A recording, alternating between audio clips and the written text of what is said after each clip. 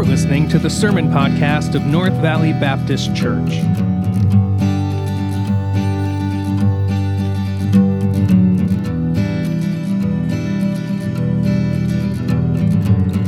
This week's sermon is preached by Nate Penley.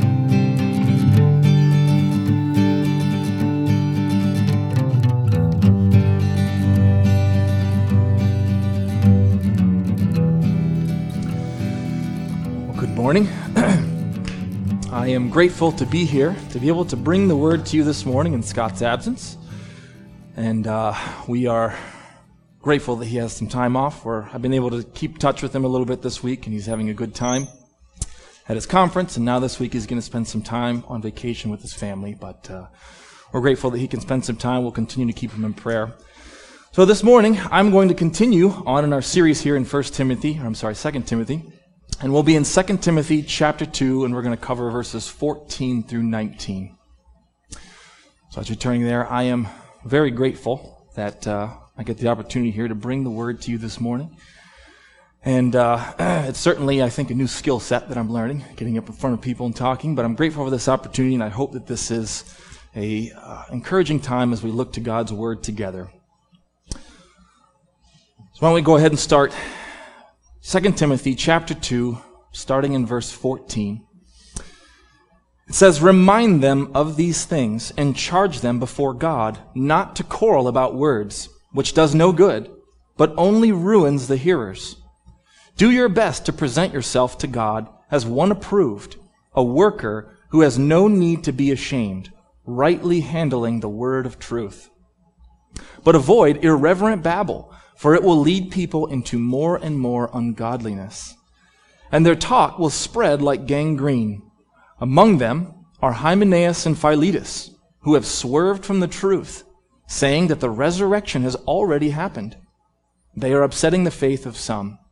But God's firm foundation stands, bearing this seal: the Lord knows those who are his, and let everyone who names the name of the Lord depart from iniquity." Paul thinks that part of Timothy's job is refreshing the memory of his flock. The first question that is begged is, what are these things that are so important that they must be reminded of them? Well, the most logical answer would be in reference to what Paul has just written to them. Paul has just written 2.5 chapters of content that should clue us in as to what he's referring to. So let's take a minute to review.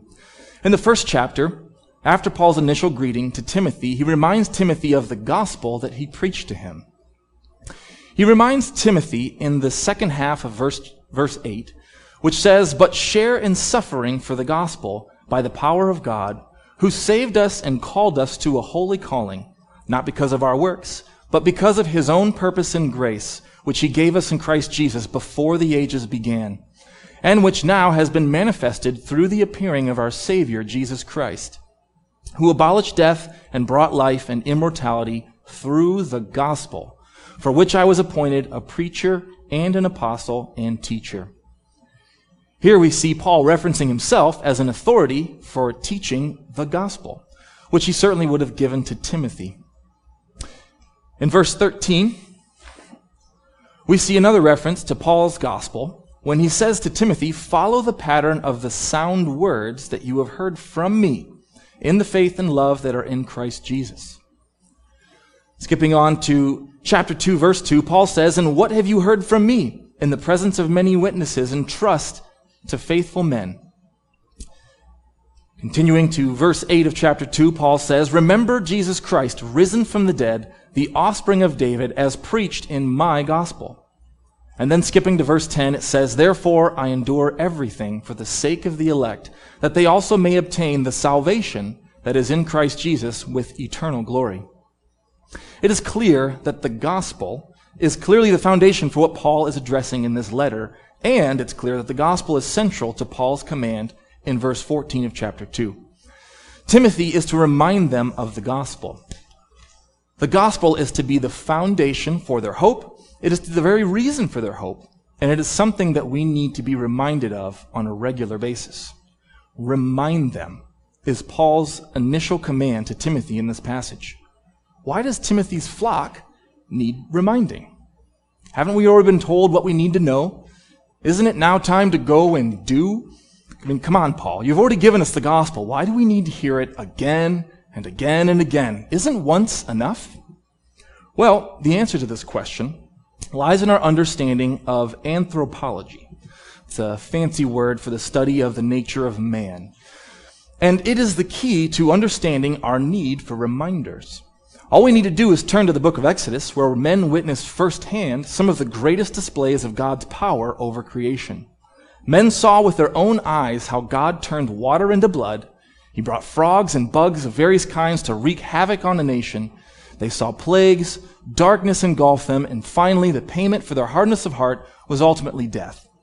And God did all this to display his power and his love for his people.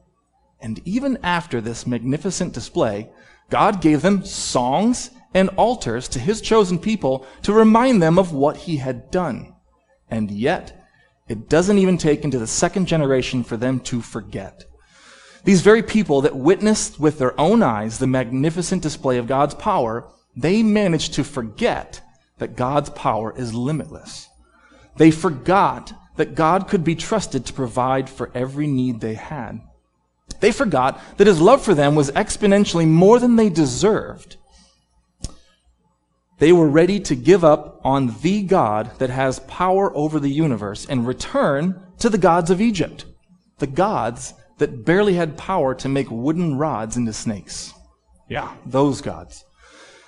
And are we any different? Are our memories any better? Obviously, the state that was true of mankind during the times of the Exodus hasn't changed for mankind today. We, like all mankind, are by nature children of wrath. We know this from Ephesians 2, chapter 2, verse 3, which says, "Among whom we all once lived in the passions of our flesh, carrying out the desires of our body and the mind, and were by nature children of wrath, like the rest of mankind." This is our nature. This is what we're born into. Our nature is no different than that of the Israelites. And we are just as forgetful as they are. And we also have overwhelming evidence of God's power displayed throughout all of creation. Psalm 19 says, "The heavens declare the glory of God, and the sky above proclaim his handiwork. Day to day pours out speech, and night to night reveals knowledge." God has revealed himself in this creation to us. He has revealed himself through his apostles and his prophets. And as the introduction to Hebrews states, God has ultimately revealed himself to us through his Son, Jesus Christ. Hebrews 1:1-4 states, "Long ago, at many times and in many ways, God spoke to our fathers by the prophets. But in these last days he has spoken to us by his Son, whom he appointed the heir of all things, through whom also he created the world. He is the radiance of the glory of God and the exact imprint of his nature, and he upholds the universe by the word of his power." Why are these verses so important? Because Scripture is clear that we have been able to see the lasting results of what God has done throughout all the universe, of what happens when the God of the universe comes down in humility and obedience to his heavenly Father and redeems a people for himself by paying our debt that we could not repay. We have seen how Christ has fulfilled his promise to his disciples to build his church. 2,000 years and running strong is a testimony of God's faithfulness to his church.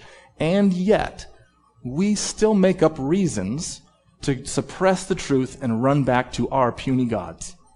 And our gods can't even turn wooden sticks into snakes. Yes, we absolutely need to be reminded of the gospel. Just like we are dependent on oxygen to breathe, we are dependent on the gospel. Not just to be brought to life, but also to maintain life. As extremely forgetful people, we must be reminded of our sinful states. We must be reminded of our need for a Savior. We need to be reminded of Jesus' glorious work of redemption. We need to be reminded of his work of paying for the sins of his children through the atoning death of Jesus on the cross, and of his victory over death through his resurrection.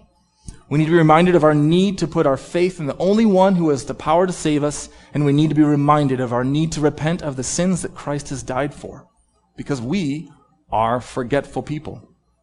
Let us never cease to remind each other of the gospel. Let it be the lifeblood that is the foundation for all that we do.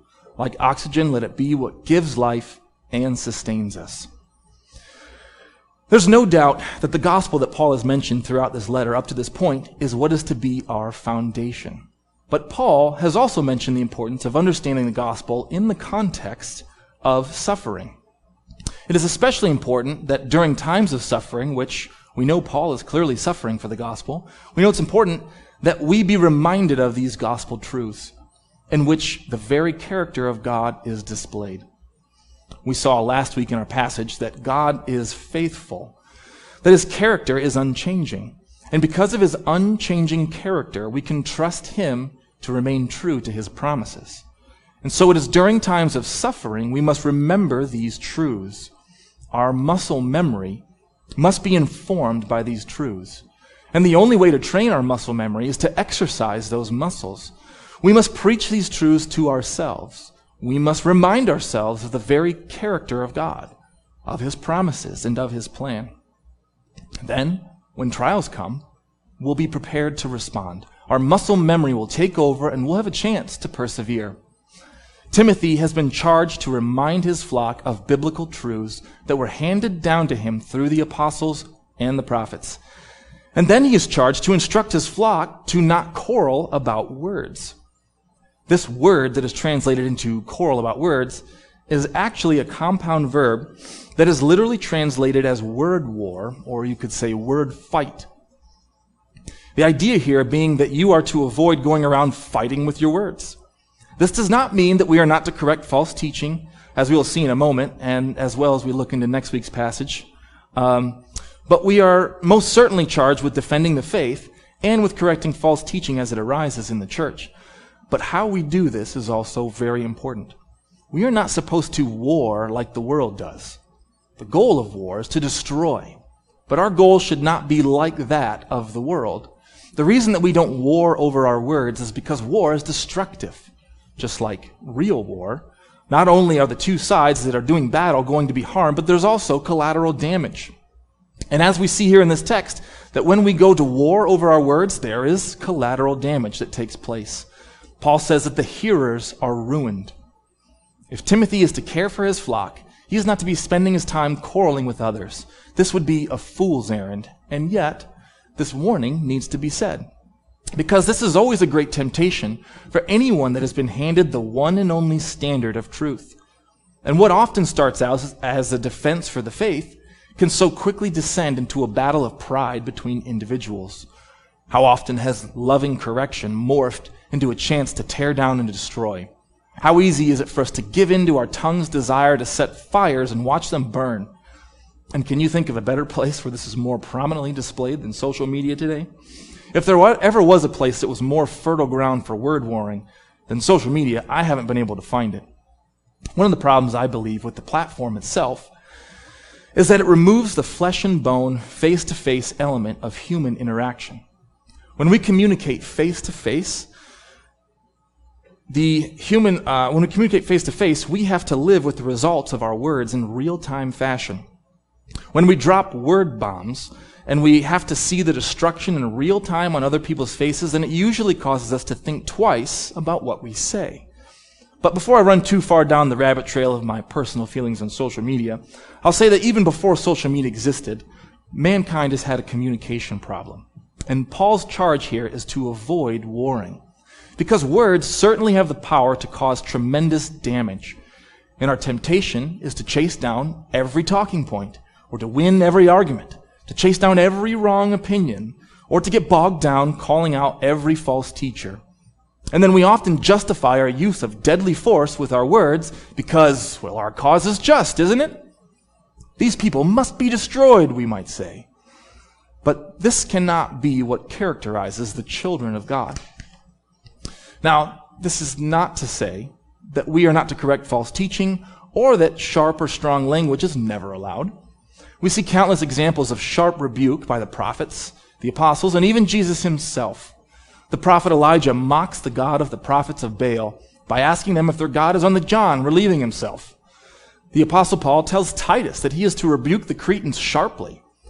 Paul also rebukes the church of Galatia sharply, flat out by calling them fools. And later in that same letter, when addressed to the false teachers of the circumcision party, that were perverting the gospel. He says that while performing their circumcisions, he wishes they would just cut the whole thing off. Jesus calls the Pharisees sons of serpents and whitewashed tombs. So we can see at the very least that there are cases in which sharp language is permissible, and I would even argue it's necessary at times. However, what should overwhelmingly characterize the children of God should not be a spirit that seeks out controversy, or one that thrives on fighting. Rather, Paul charges Timothy to spend his time constructively as a worker that is to be approved by God. Instead of being characterized as a quarreler or a destroyer, Paul urges Timothy to strive to be a worker or a builder. Paul rightly understands the limited human nature of Timothy, and so his charge is to do his best, perfection being something that will not be attained until final glorification. But as children of God, we should be characterized as workers of our Heavenly Father. And as children of God, even in the context of suffering, we have no need for shame. Paul is literally imprisoned for the cause of Christ, and the temptation then would be to feel shame over this. Just as criminals who have broken the law by stealing or cheating and then caught by the authorities, those criminals are then punished publicly and brought low to be shamed for their violations. It would be easy to see Paul, who is suffering, and others that are suffering, being punished like common criminals, and to think that there is need for shame. But Paul encourages Timothy not to give in to public peer pressure. Timothy does not need to feel shame for his imprisonment. Unlike the common criminals that deserve their punishment and promote injustice, those that are being punished for working for Jesus should feel no shame. There is no greater honor than to commit one's life to the service of the King. And if the state tries to make it a crime to be faithful to Christ, then there is no reason for shame. In fact, as we saw when we went through 1 and 2 Peter, those that suffer for righteousness' sake will be blessed. James tells us to count it all joy when you meet trials of various kinds. So there is no need for shame if we have faith in Christ, because Christ will deliver on his promises. Paul then tells Timothy what the standard is by which Timothy is to measure himself. Since Timothy should be in the pursuit of presenting himself to God as a worker, then he needs to know the standard by which he should measure himself. Paul calls this standard the word of truth. And it is the job of Timothy to handle this word rightly. The idea here is that God's word is like a straight path, and it is the job of Timothy to guide people along this path as straightly as possible. This is not something that we should handle sloppily. Just as it would be dangerous to handle the steering wheel of your car sloppily, you would be a fool to handle the word of God sloppily. It must be handled with precision. Throughout the years of God's progressive revelation, we have seen that there are many names for the written word of God. In Deuteronomy 31:26, we see it referenced as the book of the law. In Psalm 19:17, we see it called the law of the Lord. It's a reference to the scriptures. In Psalm 119, we see scriptures referred to as a lamp. In Psalm 12:6, it's called the words of the Lord. And in Luke 11:28, it's called the word of God. In Philippians 2:16, it's called the word of life. And in Acts 7:38, they're called living words. And even in 2 Timothy 3:16, we see it referred to as scripture. However, in our passage this morning, we see a name for scripture that I believe to be not only significant, but often overlooked. The scriptures are referred to as the word of truth in verse 15. If we are not careful in rightly dividing this passage, we might just cruise right over the fact that this is a significant and foundational passage in understanding the very nature of Scripture itself. This passage is important for understanding epistemology, which is a fancy term for the study of truth. And there are two questions that we need to ask that will help us understand what truth is. First question is, what is truth? And the second is, how can we know it? The answer to our first question, we need to simply read the passage carefully. What is truth? Well, simply put, it's God's word is truth. And for anyone that might try and push back against this by saying, maybe you're reading a little too much into this name for Scripture that's found here in 2 Timothy, I'll simply point you to the rest of Scripture.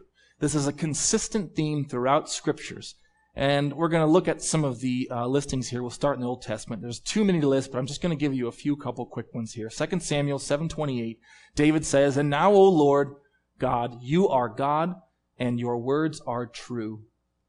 And 1 Kings 17:24, a widow says to Elijah, the prophet that spoke the very words of God, she said, "Now I know that you are a man of God, and that the word of the Lord in your mouth is truth."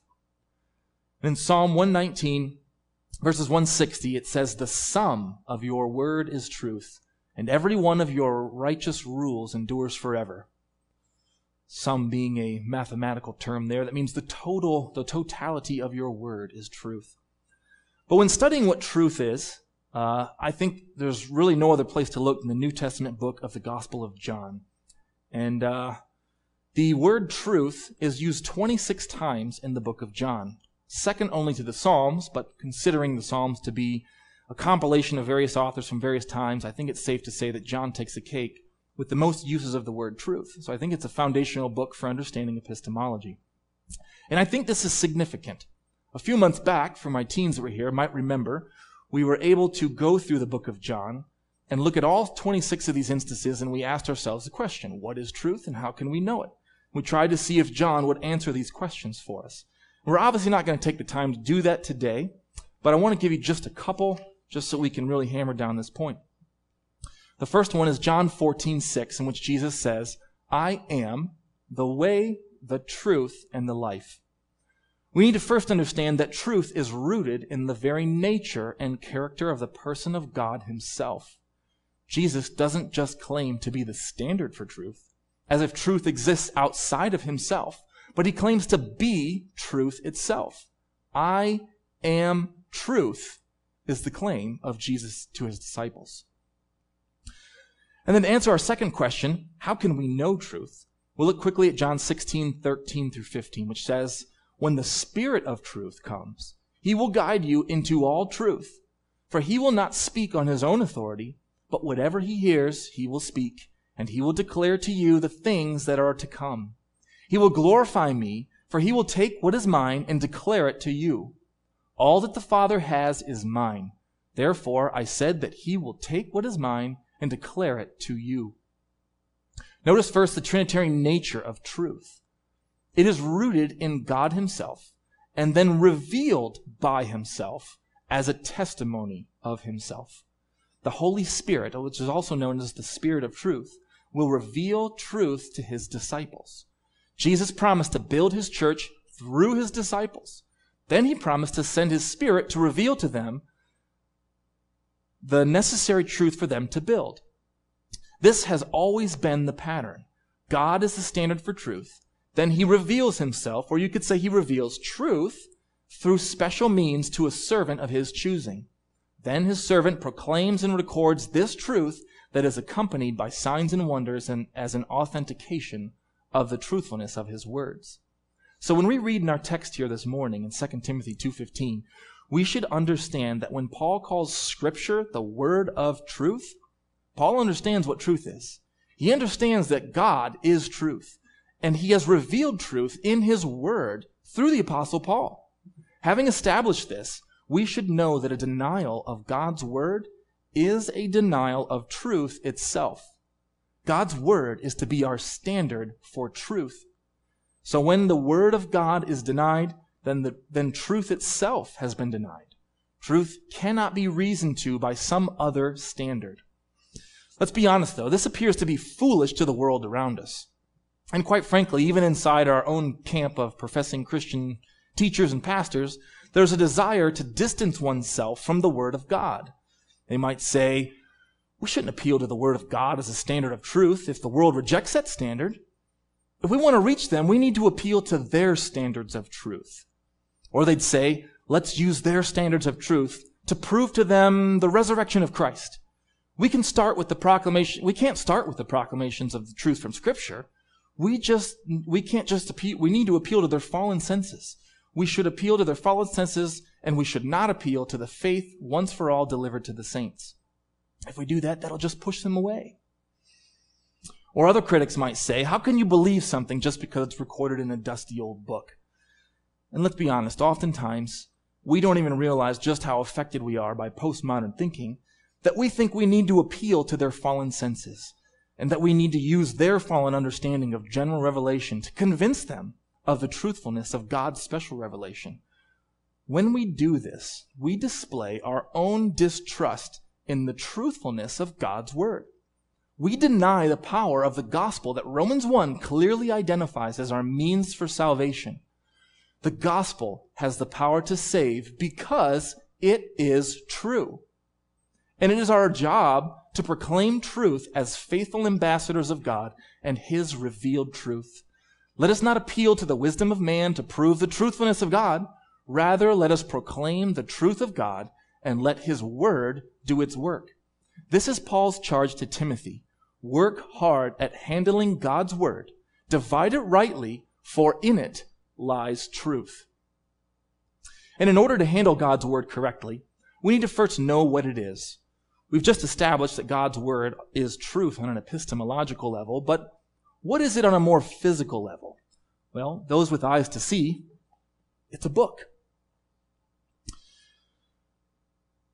And for those of you that are joining us on Wednesday nights in our study on hermeneutics, we've learned just these past couple weeks that the scriptures are many things on a literary level. It's poetry, it's prophecy, it's proverbs, it's narratives and laws and letters of instruction. It's all of these things, and therefore it must be handled with care so that we use it correctly. We need to interpret it as God intended for us to interpret it.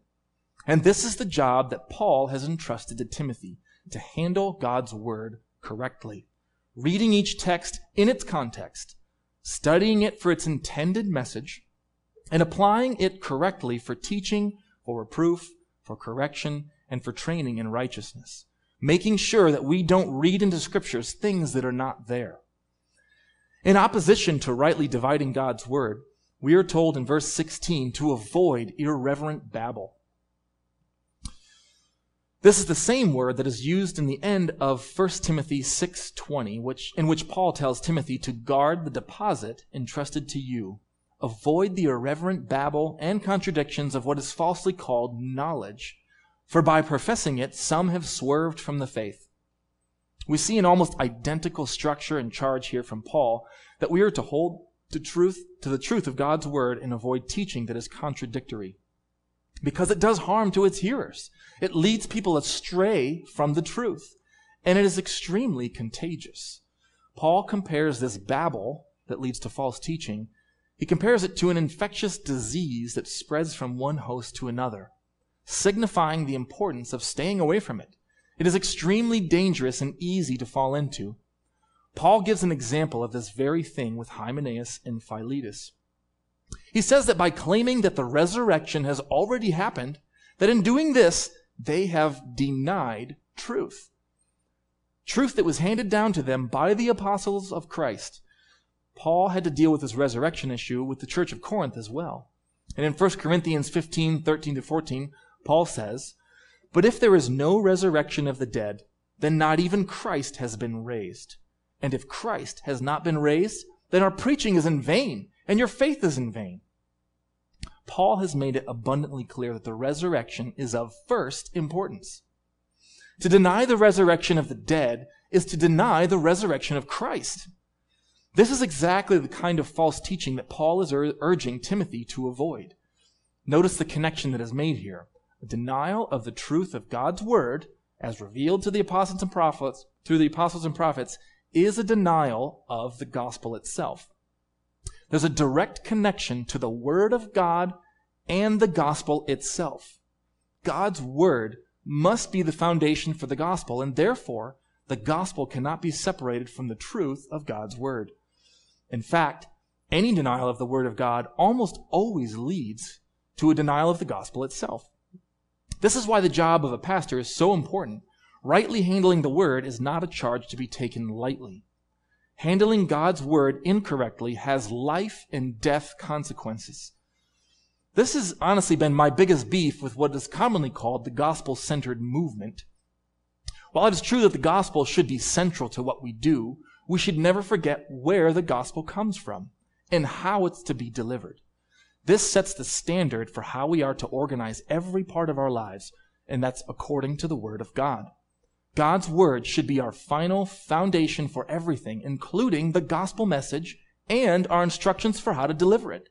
And my frustration with the gospel-centered model of ministry is first and foremost that it often undermines the fact that scriptures should be our foundation for everything, even our very understanding of truth and the gospel itself.